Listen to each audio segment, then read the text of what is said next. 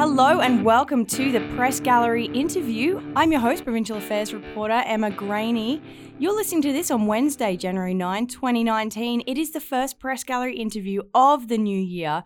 And I have with me today a very familiar voice to regular Press Gallery listeners, Senator Paula Simons. Good day, Emma. Oh, I've missed that. All right. And what have I learned after all these years? Laugh away from the microphone, Paula. Don't laugh full into the microphone. So as regular listeners would know, Paula Simons was a columnist here for many moons. Many moons moons. Here at the Edmonton Journal. How many moons? Well, I worked for the Edmonton Journal for 23 years, and I became a full-time columnist in 2001. So... yeah, that's many moons, many tides. And now Paula has been snatched from our grasp. Traded to the Senators. Traded to the Senators, exactly. So you're hanging out in Ottawa now. In the fancy schmancy center block. I was in the fancy schmancy center block, and I was really lucky because I got to Ottawa in time to be sworn in the historic Red Chamber and to sit for a couple of months in the historic Red Chamber. But as we were leaving in December, people were already putting things in boxes, and the center block is now closed for what could be a decade or a dozen years or maybe 15 years if you're feeling cynical of massive renovations. And so when I go back to Ottawa, I will be senating in the old Ottawa railway station. They're putting you in the railway station. They're putting us in the railway station. Very Hogwarts-like. It is very Hogwarts-like. It's a bit like that movie Hugo. It's a fabulous 1912 Art Deco railway station, and it's going to be magnificent. Except, if you've ever done home renos, you know how this goes. We were supposed to move into the railway station the last week in January, and then they went and tested the acoustics because for the first time we will be on television. We will be on CPAC for all those insomniacs who would like to watch the Senate live, They tested the acoustics in the beautiful new chamber they had made for us, and they didn't work because they had this fabulous skylight. And I guess the combination of the skylight and the TV sound system, it was all some kind of acoustic catastrophe. Oh, no. And so we're not entirely certain when we're going back, maybe mid-February, to sit in our fancy new building. I guess we'll see. Do the work of the nation. So what's it like being a senator? It is a little surreal. It still doesn't seem real to me. And in fact, as I walked into the Journal building today for the first time since my goodbye party, I thought, oh, this is the dream. This is the Bobby Ewing moment where you wake up and there you are in the shower. You're too young to know. I have no idea what you're talking about right now. Famously in the evening soap Dallas, which I watched when I was very young, they killed off the favorite character, Bobby Ewing. He went off to make movies and it didn't work out so well for him. So he asked to come back, but they'd done a whole season of the show in which he was dead and everybody mourned for him. And so they had to retcon the entire season and pretend that it had all been his wife's dream. And so his wife, Pam, gets up and what that's from? Yeah, she opens the shower door and there's Bobby in the shower. So that was my Bobby in the shower moment when I came in here today. I thought, oh, maybe I'm not a senator at all. Maybe it was all a dream. Here I am back in the Journal newsroom. So that was a very long answer. It's very odd. But your desk is cleaned off. My desk is cleaned off. It's never been cleaned off like that. So being a senator is much more fun than I thought it would be. I mean, I took up this position with some trepidation because I loved being a journalist. I'd been a journalist 30 years. I'd been at the Journal 23 years. It was a big life change for me. But the people I'm working with in the Senate, I know everyone is so cynical about the Senate, and for good reason. It's been bedeviled by spending scandals and, allegations of malfeasance over the years. But this new crop of senators are really quite remarkable people. I feel so blessed and so lucky to be in their company. I usually feel like the village idiot in any room I walk into because it's full of subject matter experts from across the country and from so many different disciplines. And I'm learning a tremendous amount from them. So it's a very exciting time to be in the Senate because we have switched the way the Senate works. Up until 2 years ago, senators were appointed by the Prime Minister of the day. And prime ministers of the day tended to pack the Senate with party loyalists, party bagmen, party stalwarts. You can use a more cynical word for that if you like. Party hacks, some people might have said. Some of whom were very good senators. Let's not be unkind. But a lot of whom owed direct allegiance to whichever prime minister of the day had appointed them. And it was a very partisan place because they were appointed by conservatives or liberals, and it tended to be, not as partisan as the House of Commons, but still fairly partisan. So in the wake of a bunch of different Senate scandals, and in the wake of Supreme Court judgments that had told Stephen Harper that it was going to be very difficult to amend the way the Senate works without amending the Constitution, Justin Trudeau tried to come up with a sort of workaround around the need for a constitutional amendment. And he said he's not going to have liberal senators anymore. He released the liberals who were in the Senate, some of whom were not very happy about that. And he said instead of appointing people directly, he was going to set up sort of a blue ribbon committee, an arm's length committee that would go out and solicit applications and sort of headhunt the country. And the idea was that they would pick senators who were less closely connected to political parties, who owed less personal loyalty to the prime minister, whoever that prime minister he or she might happen to be. And the idea was that you would get people not necessarily from across the political spectrum, because it's not very likely that a prime minister is going to appoint somebody whose political views are totally antithetical to his or her own. But the idea was that you'd get these panels and they would go and they would find people who were not your usual kinds of people who would be appointed to the Senate. Right. They're not like the hardcore politicos, right. Big donors kind of. So it's a bit of a problematic situation because now these so-called independent senators, and I'm one of them, I sit as a member of the Independent Senate Group, we're in there being independent, and there are still lots of conservatives and lots of liberals in there playing by the old rules. And they still kind of hold to those old allegiances, do they? Yeah. I mean, they're a group who call themselves the Independent Liberals. But because Justin Trudeau cut them loose, and they said, no, we don't want to be cut loose. We're liberals, and we want to stay liberals. Justin, keep us with you. Yes. I'm just picturing them like holding onto his leg as he's walking away, like they're toddlers. It's not quite like that, but they felt great loyalty and affinity to that liberal label, right. And they didn't want to give it up. And then there are conservatives who are still playing very much by the old rules. Do they call themselves independent conservatives? No, or are they just still they're just conservatives. Okay. And they really feel that this whole independent Senate thing is a bit of a joke, that we're just liberal lights, that we were all appointed by a liberal prime minister and tend to be progressives. And so as far as they're concerned, there are now two liberal caucuses, the one that calls itself liberal and the one that doesn't. So you've got these caucuses, the conservatives in particular, but the liberals as well, sort of playing by the old rules as if we're still a hockey game with two teams. And then in between, you have all these independent senators kind of doing pirouettes like they're figure skaters.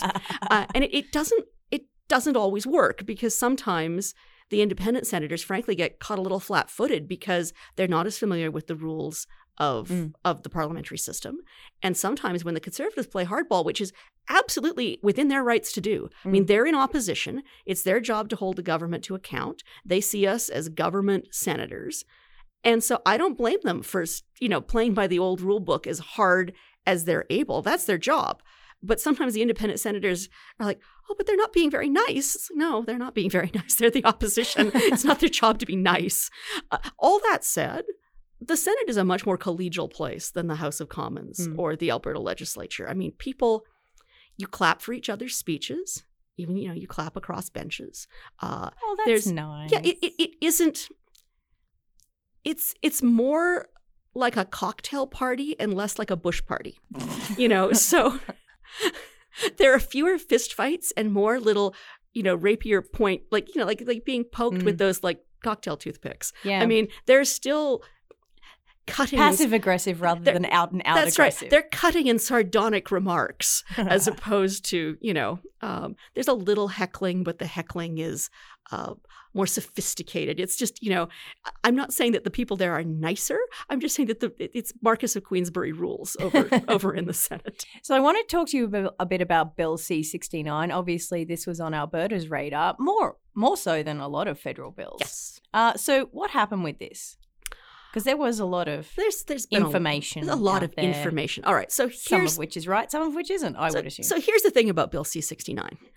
This is the Liberal government's attempt to clear up some of the problems we're having with the regulation and assessment of major infrastructure projects, not just energy ones, also things like hard rock mining, but it's primarily the energy sector. Right. So Bill C-69 deals with pipelines, but also with nuclear reactors and interprovincial electrical lines and offshore wind power. So anything that's in the federal jurisdiction, so if it's purely provincial, it's not covered by C-69. But any kind of major infrastructure that is in the federal ambit, whether it's cross-border, whether it involves navigable waterways, whether it's offshore. So the idea is, we've looked at all the problems that the NEB has had approving things like Trans Mountain and Northern Gateway. And the idea was, let's have a system that's more transparent, that gives more certainty to investors, but which also recognizes Indigenous rights and has more Indigenous consultation, and which provides robust protection for the environment. So that all sounds great, right? More transparency, clearer rules for the environment, and more buy-in from First Nations groups. That was the intent. The problem is that C-69, which is like the most ridiculously long, shaggy bill, I would like to find, as a writer and editor, I would like to find whoever wrote this bill and wrap them over the knuckles. Because it's the shaggiest, baggiest piece of legislation. It's got more preambles, more throat clearing and more opportunity for misunderstanding. And some of the major problems with it are that it gives the Minister of the Environment incredible discretion all through the process to sort of circumvent what the arm's length regulatory panel is supposed to be doing. So, you want these regulatory processes to be as apolitical and fair and transparent as possible. So if you let the minister mix in at too many different points, it leads to all kinds of confusion about who's really driving the boat. Then there are problems with what projects are included. I mean, how do you know for sure if something is going to be covered by C-69 or if it isn't? So the Alberta government, Rachel Notley's government, Shannon Phillips, the Minister of the Environment here, has raised questions about in situ oil developments in northern Alberta. Right. Are those covered or aren't they? There are questions about how the bill balances economic interests versus all the other impacts. So when you look at the text of the bill, it tends to sort of have a laundry list of how do you evaluate whether a project is worth doing. And economy is kind of thrown in with the laundry list of everything from, gender equality to, carbon neutrality. And I would argue, as many others have done, that if you're going to have a proper balance, you can't just make the economy one element. It has to, it has to be a fair balance of interests, because there's no project that isn't going to have some environmental impact. So the question is always, how do you balance the environmental and social impacts against the economic ones? So the problem is that C-69 has a lot of problems, and it needs significant amendment. Right. And there are a lot of people, both from industry groups and from environmental groups, who are prepared to sit down and do that amendment work. The problem is that the bill has become intensely politicized. The bill is not perfect. I've noticed. The bill is imperfect, and I want to see it amended. Let's make that very, very clear. I'm not here to champion C-69. What I am concerned about is the degree of misinformation about the process. So the bill has come out of the House, it's come to the Senate, right, and we voted just before the Senate rose at Christmas to send it to committee. This has been misinterpreted by a lot of people as saying we passed the bill. We did not pass the bill. I did not vote in favor of passing the bill. Let's be really clear about that. No one from Alberta voted in favor of passing the bill. What we voted was to send it to committee. So the bill now goes to the Committee on Energy, the Environment, and Natural Resources. Right. Now, who sits on that committee? It's a committee, I think there are 12 of us now, 14, because we've expanded. Before I got to Ottawa, there were no people from Alberta on that committee, not a one. So when I got there— Oh, wait, on the Energy Committee? Yeah, there was no one from Alberta? No one from Alberta on the Energy Committee. Dang. So as soon as I got there, ladies and gentlemen, I started agitating, as you well know that I can, and saying, hey, you got mad skills. Hey, I want to be on that committee. Yeah. And so now I'm on the committee, and so is Patty Labakan-Benson, who is the other new Alberta senator who was appointed and sworn in with me. So there are now 2 Albertans on that committee. So it is the job of that committee, which is not a government committee. It is an all-party committee with So there are Conservatives, Liberals, and Independent senators Conservatives, all on Liberals, this Independent senators, and also one unaffiliated senator. Oh. Unaffiliated are people who didn't want to join the Independent Senate group or weren't allowed to join the Independent Senate group in some cases. Oh. So yeah, there are 4 kinds of senators. It's like an ice cream bar. So there's wide representation of geography and political ideology on that committee. And we will begin our work as a committee in February. Mm-hmm. We'll have public hearings.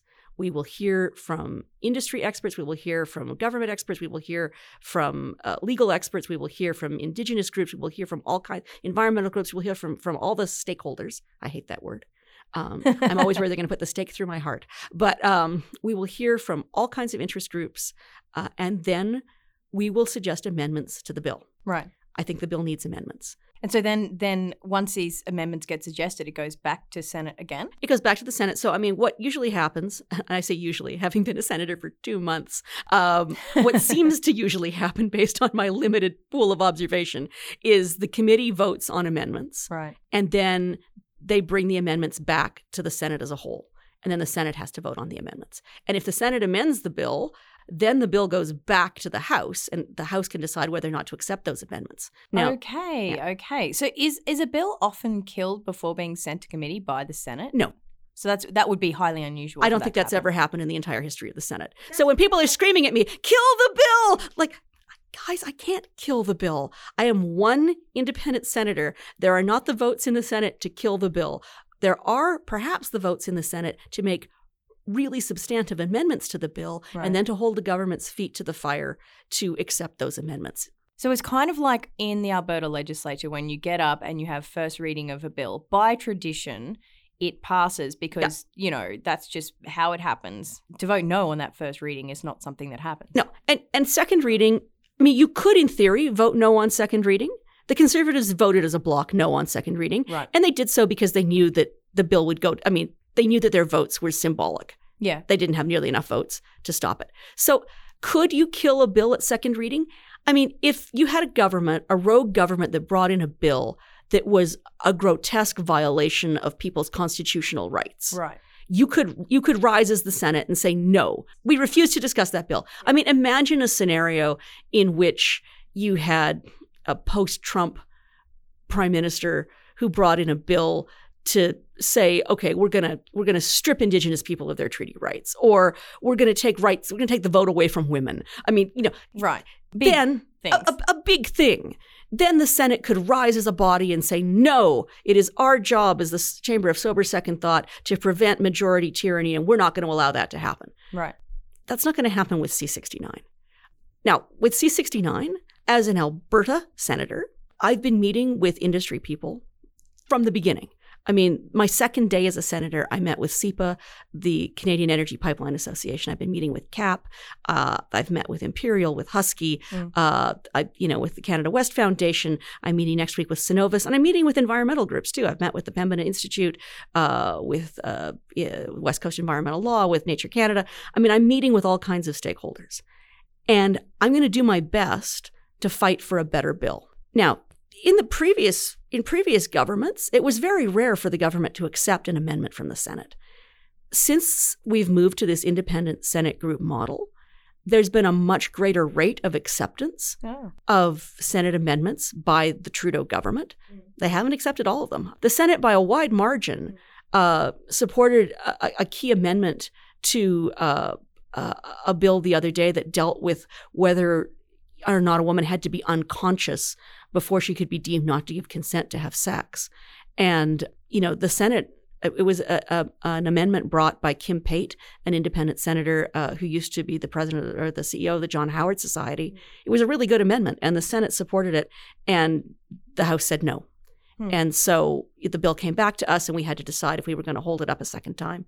And Kim Pate said, well, she was going to abstain. And so I followed her lead, and I abstained on that bill. So I'm not saying that just because we amend something, the government is going to accept it. Right. But I think the government is very keen to get this bill passed before the end of the session, before we go into an election period. Right. So I think if we come up with prudent, sensible amendments, we might be able to repair some of the flaws that really do exist in this legislation. Mm-hmm. Are there any other bills on your radar right now as a senator that might come to Albertans' attention? Yeah, we don't pay a lot of attention. There's C-48.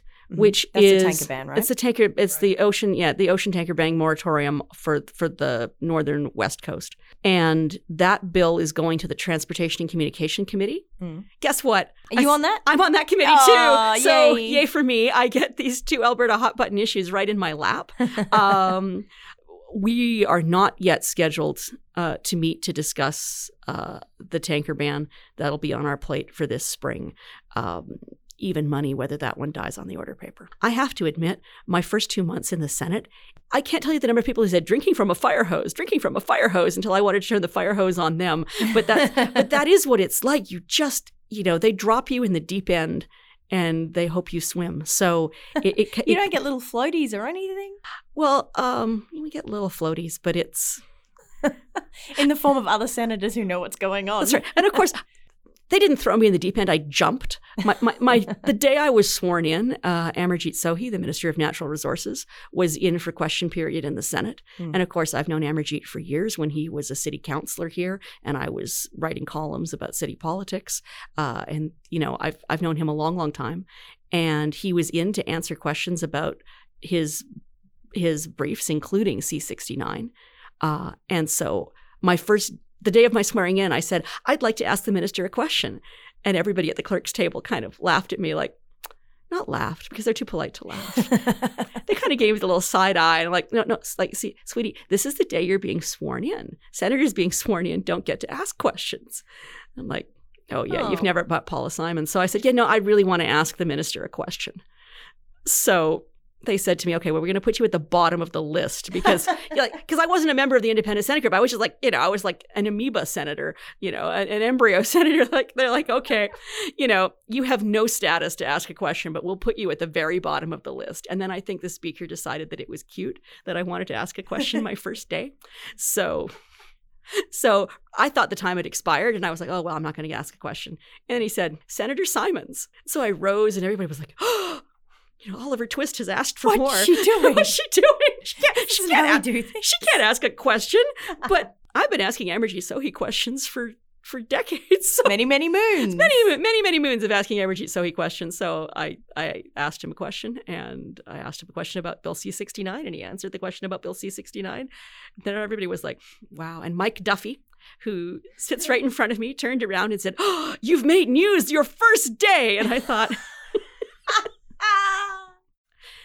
Yeah, begin as I mean to go on. Oh, bless. How come you've been tweeting? Well, because I want to be just like you when I grow up, Emma Graney. I wasn't going to tweet at first. And, to be honest, Senate debates are not always gripping narratives. But it really started, I was sort of tweeting in a dulcetory kind of way. And then we came to the weekend of the emergency debate on sending the posties back to work. The government had brought legislation ordering an end to the rotating strikes by the Canadian Union of Postal Workers. And I had to fly back urgently to Ottawa for this emergency debate. And so let's be honest here. I arrived somewhat frazzled. I got home Thursday night. I had to fly back first thing Saturday morning. And I arrived in the Senate and they were hearing expert testimony from the president and CEO of Canada Post and from the president of the Canadian Postal Workers Union. Right. And I came in and I thought, okay, I've come in the middle of this. I need to focus. I need to, understand what I've missed, and I need to figure out what's going on. And I thought, well, in all my years covering the Alberta legislature and Edmonton City Council and school board meetings, if something was complicated, I would often live tweet it, not just for the benefit of my readers. Helps you understand it. It helps you to understand it. This is what people said to me, well, how could you be listening if you were tweeting? It's like, no, I'm listening harder. Yeah. So because you're listening to it come into your brain, you kind of think about it and you process it and then you output it. Yeah. And I find it really helps you. Yeah. So, I did it as much selfishly for myself as I was doing it for people following me that first day. And so I tweeted the testimony from the president of the Postal Workers Union and the testimony from the president of the post office. And people got quite engaged. And so the next day I thought, okay, well, people seem to like that. So we came back not on the Sunday, but the Monday for the full-on debate. And so I live tweeted the whole thing. And I got thousands and thousands of people following along because, frankly, there's not a lot of media coverage of what goes on in the Senate. It's not like there's an Emma Graney live tweeting the Senate debate the way you live tweet question period. I don't know if Canada is poorer or richer for that. Well, and I decided, well, I'm here. I'm embedded. I know how to tweet. And I have 45,000 people who are already following me. So if we want to explain to people how that debate on the postal bill was going to work and what the arguments were, I thought, who's better placed than I am to do this? And the other thing was that I hadn't made up my own mind about how I was going to vote. Yeah. And so by live tweeting and really listening hard to all of the arguments from the really smart people in the Senate, I paid so much attention that I never left the chamber. Indeed, all the other senators got up and ate the sandwiches that were brought in the back. And by the time the Senate debate was over, all the sandwiches were gone. There were only the little bits of decorative kale were the only things that were left. And so, I didn't pee and I didn't eat the sandwiches because I was so engaged in the debate. And I think it helped people to understand there's so much mystery about what goes on in the Senate. Yep. It's like this black box of Canadian parliamentary government. And I think it's really important if the Senate is going to have any future as a respected body in Canada, if it's going to have any kind of moral authority, people have to understand what goes on in there. And I think it's unfair to write off the Senate and say, it's just a bunch of rich people in semi-retirement, delaying stuff. Really important debate goes on there, and they're really smart people in there. Not just the new independent senators, but, from the old regimes too. And I think going forward, there are lots of people in the Senate who are smarter than I am. There are lots of people in the Senate who know more about government, more about constitutional law, more about all kinds of issues. I know about communicating with the public. So if the gift I can bring to the Senate is my ability to explain the Senate to Canadians, I would be honored if I could do that. Right on. Paula Simons, Senator Paula Simons. The Honourable Paula Simons. Yes, I now styled the Honourable like Nancy Mitford. Thank you so much for joining me here in the first Press Gallery interview of 2019. As always, another reminder to subscribe so you can get all the episodes of the Press Gallery and the Press Gallery interview straight to your device. You can find us on Apple Podcasts, Stitcher, Google Play, wherever you happen to podcast. And if you like what you hear, do leave us a rating. It does help us out a lot. Paula, we miss you. I'm so glad you could come back. I miss you. I miss you too, and I miss all of you and all the people who stop me at the farmers market and at the Save On to say, I shouldn't say Save On now. I'm promoting a business. All the people who stop me when I'm out doing my shopping and say, we miss your column. Thank you, and I miss you guys too. Thank you so much for coming here, and we will be back again on Friday with more of the usual Press Gallery with analysis and Alberta political fun. Join us then.